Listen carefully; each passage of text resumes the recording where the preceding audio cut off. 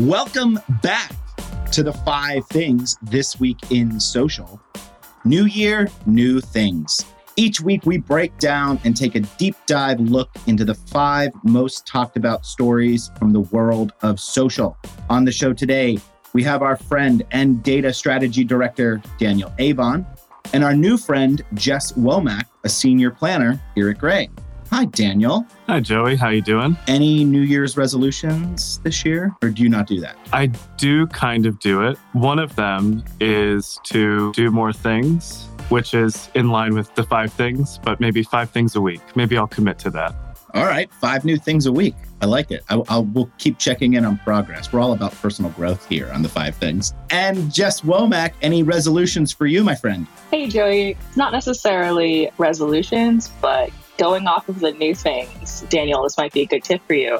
Saw online, it's like the cool new thing is to have a new goal every month. So you do 12 new things a year because you're doing something new every month. So that is what I'm doing, and you're welcome to join, Daniel. That sounds fun. I'm Joey Scarillo, and I am resolute to keep on keeping on, whatever that means. All right, now let's get into the things. First up, Daniel explains ChatGPT's potential and why schools are banning it.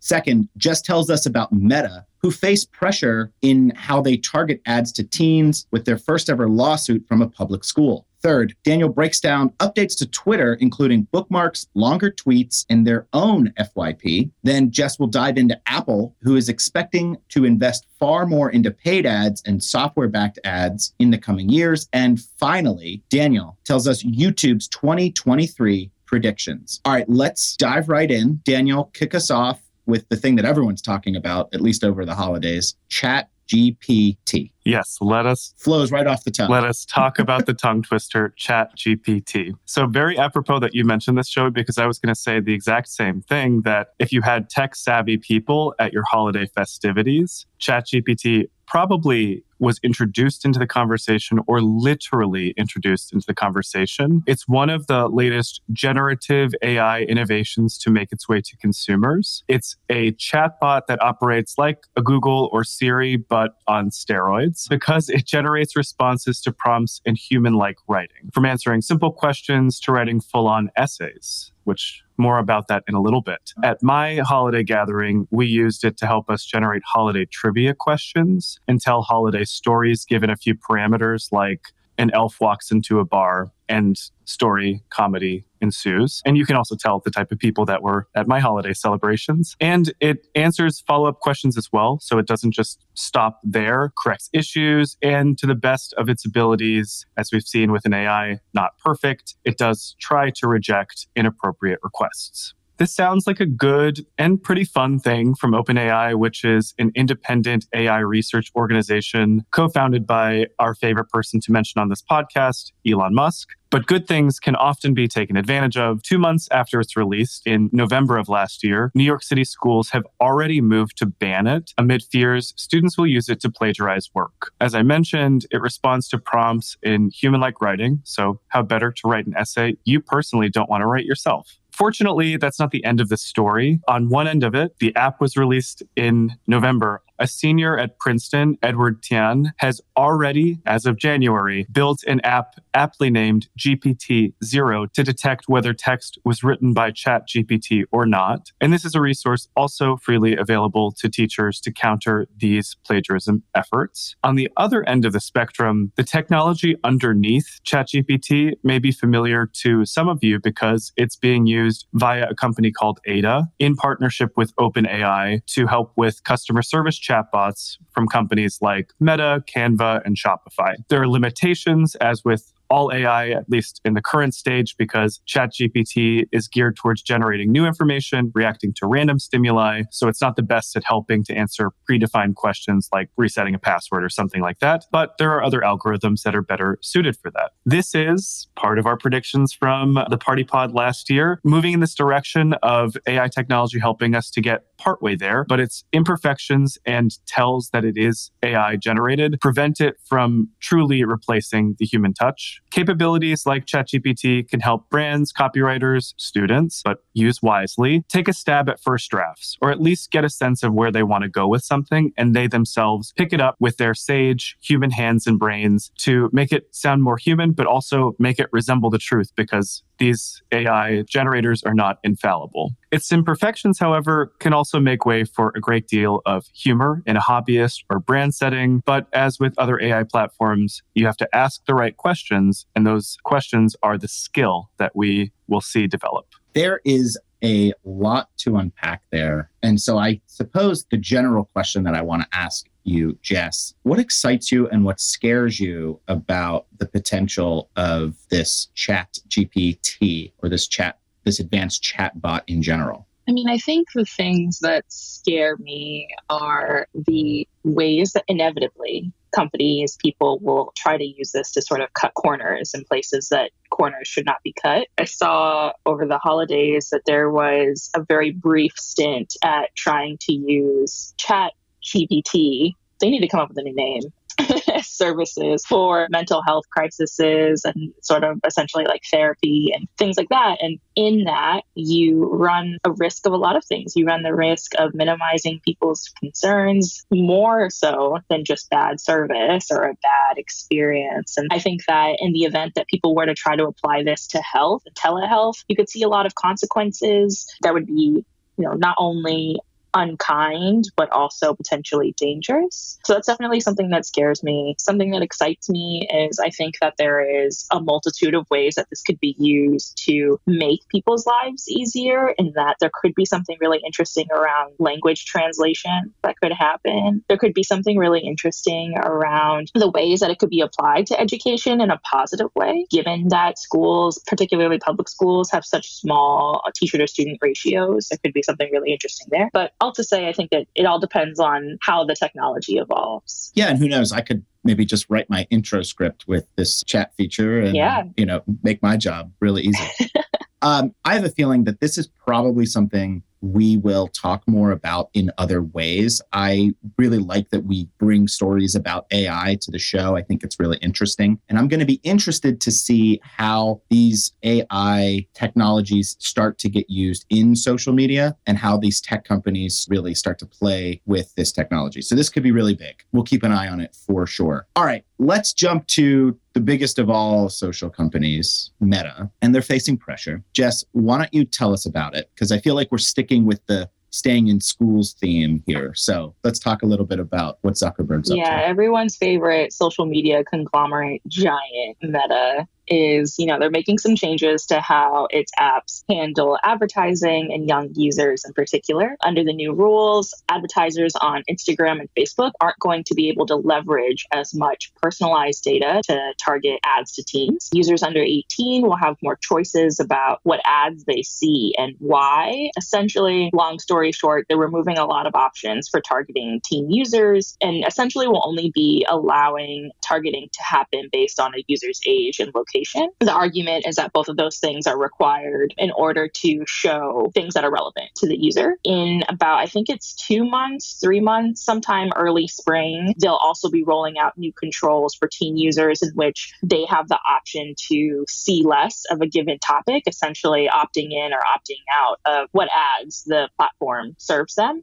This is the response of a lot of pressure that they've been facing internationally. There was a huge investigation and fine that happened in Ireland. And most recently as less than a week ago, Seattle Public Schools, which is the largest K through 12 system in Washington state, has filed a lawsuit against Meta as well as TikTok, which I thought was really interesting, and YouTube. So it's one of the first major lawsuits to happen against all of the big social media giants from particularly a public school. They're the first school district in the country to take them on. And the reason why that they feel able to do so is because they have demonstrated, or in the lawsuit, they demonstrate that there's a 30% increase in mental health crises in students, or in students feeling, quote, so sad or hopeless almost every day for 2 weeks or more in a row that they stopped doing some usual activities, end quote. The suit also proclaims, quote, this mental health crisis is no accident. It's the result of the defendant's deliberate choices and affirmative actions to design and market their social media platforms to attract youth, end quote. So this is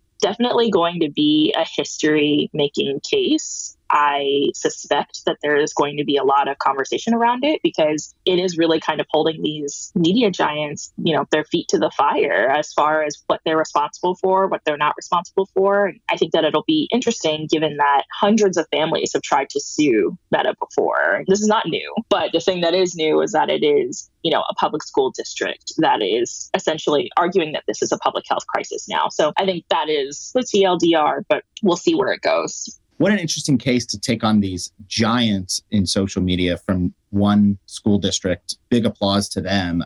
So I'm curious, Daniel, where do you think this goes, right? How big can this get? Where do you think the end game is? Because we all know how important mental health is to us and especially to Gen Z and the youth and kids that are in school. Where do you think this goes? There are a few pieces of this that I find kind of interesting. And part of my head is like, I don't know where this goes because Jess was talking about advertising controls as an example. That's part of the issue, but it's not the issue. Like the apps themselves operate off of an attention economy. They want to keep users on those apps as long as they can. They're addictive algorithmically, intentionally so, and possibly even more so for a younger person's mind who may have a little bit less self-control. That's why I think Jess mentioned this in our party pod a little bit ago, how in China, TikTok has parameters where younger users there can only spend a certain amount of time on the platform and they see like maybe more educational content or limited views of what you can see on the platform. So we're seeing younger people on these social media platforms kind of given full range for the most part, as much as they try to set safety parameters and so forth. So they're kind of in these spirals in super addictive environments that,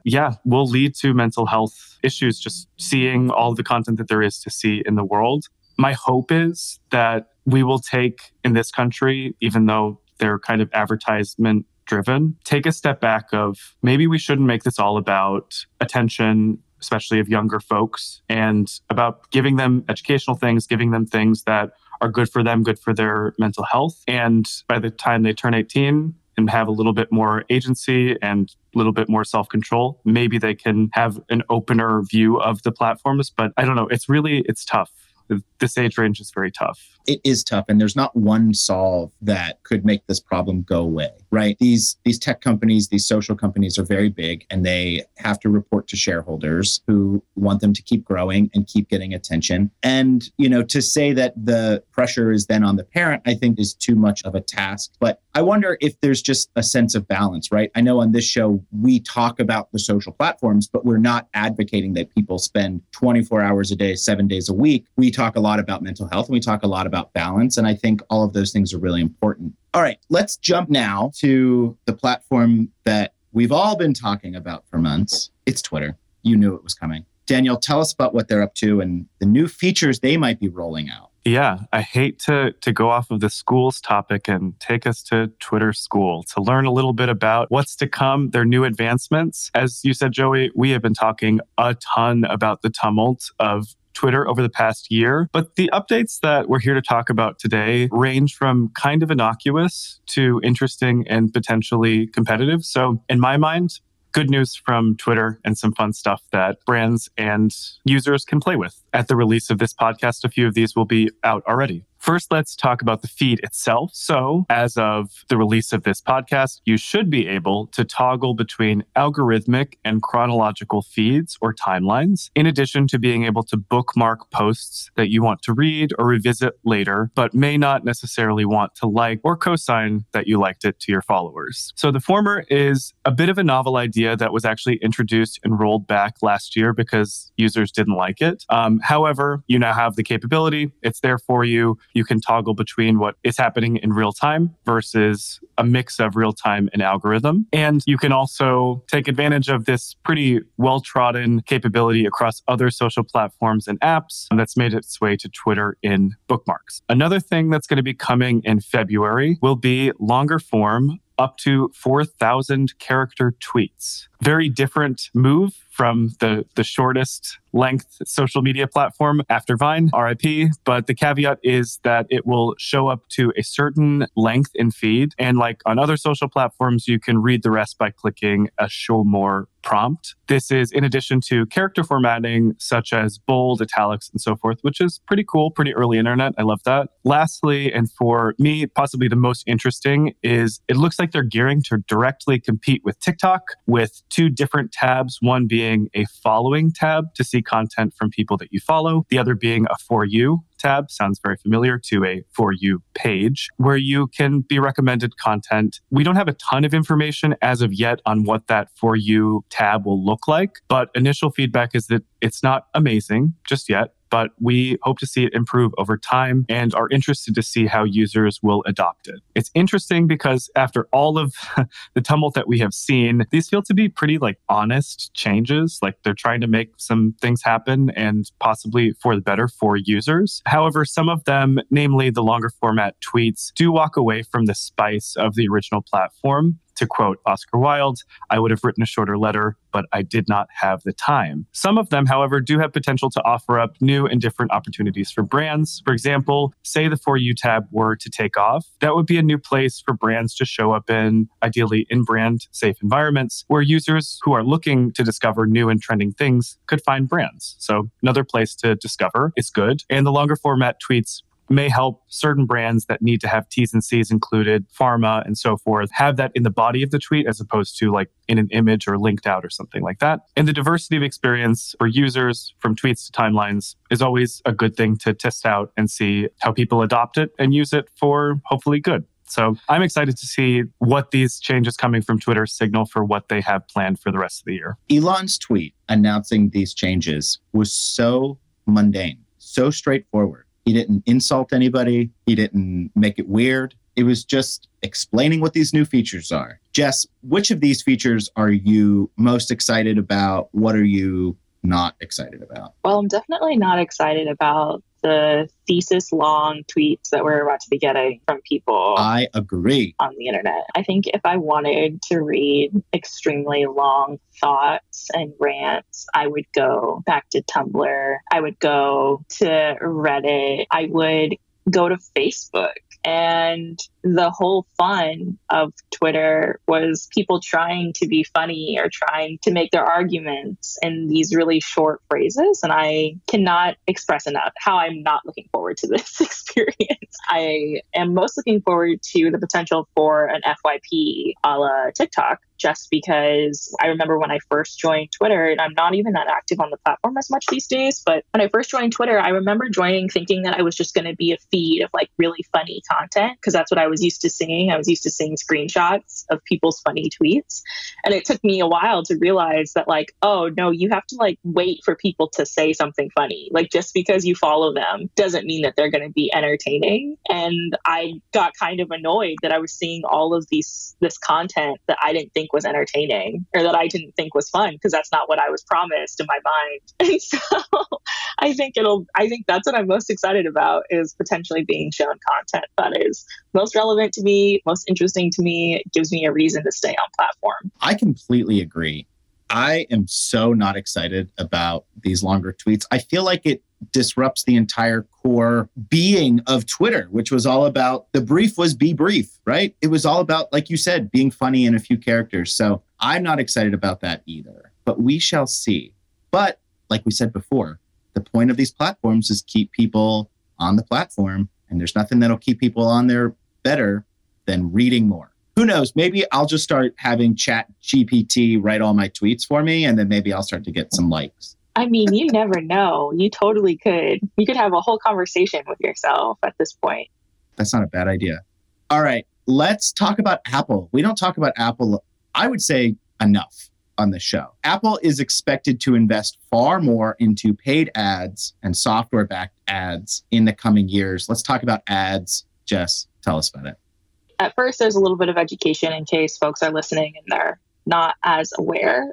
There's Apple, that is the hardware company that makes and shows off the cool stuff that you buy and give folks at Christmas. And then there's sort of the more quieter side of Apple that is more behind the scenes and does more sort of like the software making that you experience in the world, but don't really have as much of like a physical touch on. And one of the things that is getting a lot of rumblings in the tech world is the way that that sort of quieter software side has been increasing the amount of revenue that it's bringing into the company as they are becoming more and more dependent on that quieter side. You know, we can only buy so many iPhones every year. Right now, a lot of families and households are at their max cap for Apple devices. You have households that are having, you know, the full suite of Apple Watch, Apple phone, and a laptop all under one roof. And there's not much more you can do when you hit that point of saturation from a profit standpoint. So the company as a whole is starting to rely more and more on that quieter side that we don't interact with as much. And part of that, a big part of that, is selling ads. And so, you know, this is a playground that Google, Meta, and Amazon have largely dominated over the last decade. And Apple has kind of turned their nose up at for a while. Tim Cook in the past, not too long ago, has talked about how ads were sort of a detriment to a tech experience and how there are tons of privacy concerns that come into the play. But a la Netflix, in the same way that we are watching sort of them roll out more and more ad-based programming, we are expected to see more and more ads within Apple landscapes and Apple environments. So for instance, you know, not too long ago, just like last summer, they were expanded to allow people to buy ads on the front page of the App Store. The last summer, they also started posting a number of job postings suggesting that they were building a self-service platform for businesses to book ads. We are expected to see in early 2023 them also offer expansions into allowing ads on Apple TV as well as Apple Music, which is something that hadn't really been done in the past before, but we are expected to see. I was hoping that by the time we recorded this, there would have been some sort of announcement or some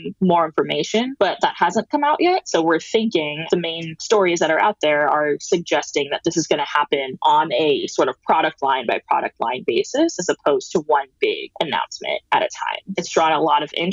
It's also drawn a bit of scrutiny. There's a lot of questions around antitrust laws that, you know, aren't as relevant to us advertisers. More so, I think the things that are more interesting for us to think about are sort of the ways in which these ads might differ from ads elsewhere. What I thought was most interesting about the story is that Apple is most and foremost known for being pretty, I would argue, and smooth and, you know, sophisticated. They are sort of this like really well manicured lawn of products in which everything is nice, from the packaging to the software to the setup. You know, it's beautiful. And that's something that they take a lot of pride in. And when you introduce sort of an unfettered allowance of ads in the way that Google does and the way that YouTube does, you have less control over what now shows up in this well-manicured lawn. And I think that what's going to be interesting is to see, will they make it so that, you know, there are sort of like visual recommendations? Will there be certain specs that you have to follow to fit sort of that Apple pretty branding? Or are they just sort of going to open the gates in the way that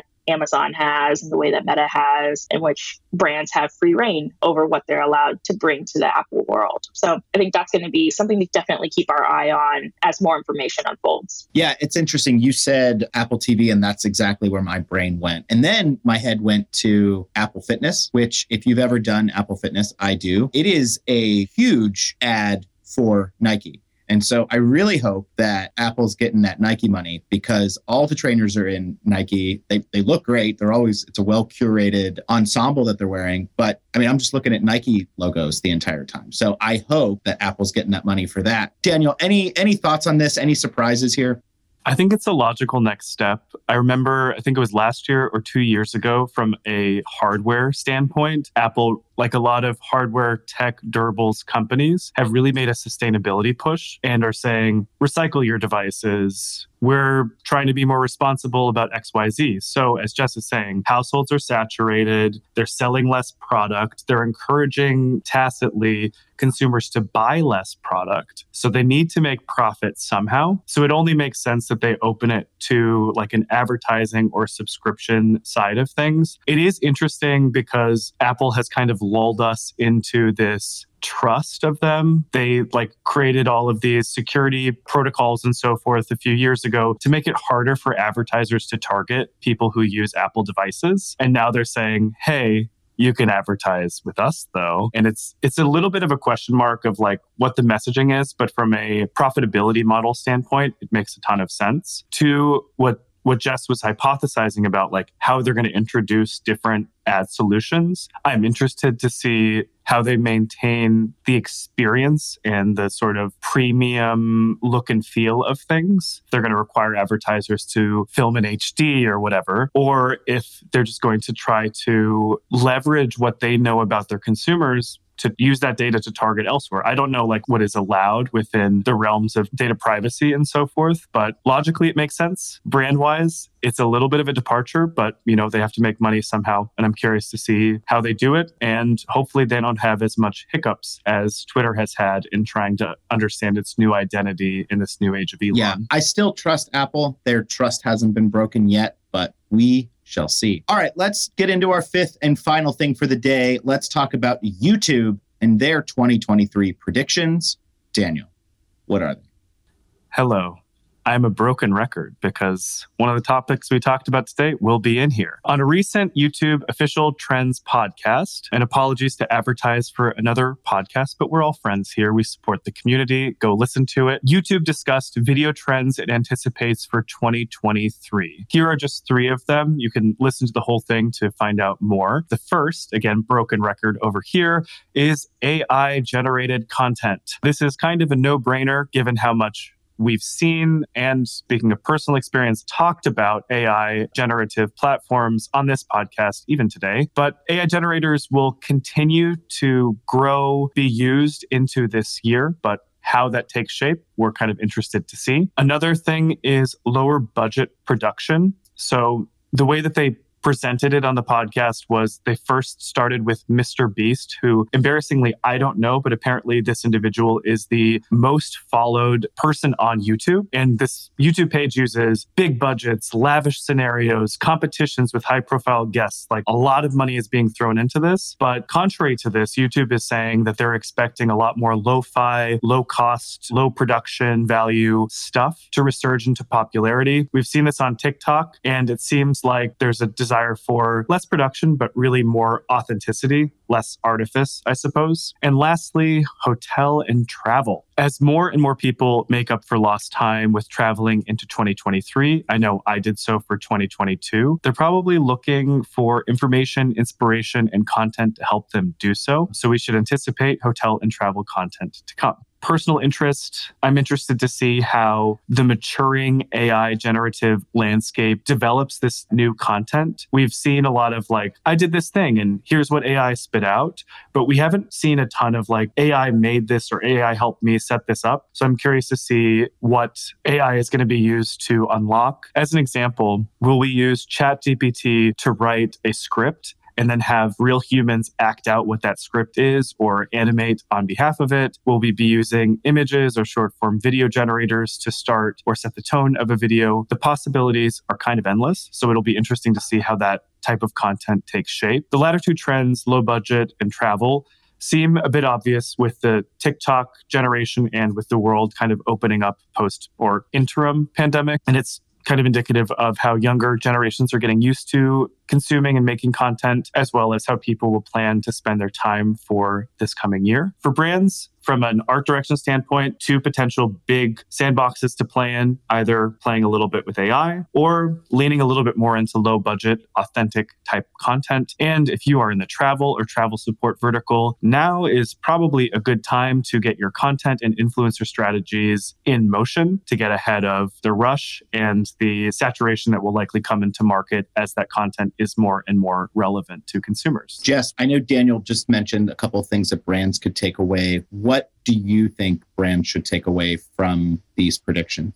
I think it depends on the brand, but for the most part, I think the biggest takeaway that I would flag is the trend towards lo-fi content and whether or not that holds true. Because there's a couple ways that trend could go. It could mean that consumers are more interested in seeing lo-fi content full stop, but they want to see things that are less glitzy and glammy and more things that are interesting and feel like you're there, or more things that are quick and sort of easy to understand. And if that's the case, then I think the biggest takeaway for brands is to think about what type of messaging that they use within those spaces. I think another way that could go is it could mean that the trend towards lo-fi content just means there's a trend, because a lot of times lo-fi content is also synonymous with shorter content. So that could also be something for them to think about. The third way that I think that trend could go is essentially what I'm saying is there's a lot of different ways that you can interpret a trend towards lo-fi content. But the third one that I think trends should also take note of is whether or not lo-fi content for folks equals more influencer content. Because a lot of times that is a connection that is made in minds of consumers, but not necessarily minds of agencies.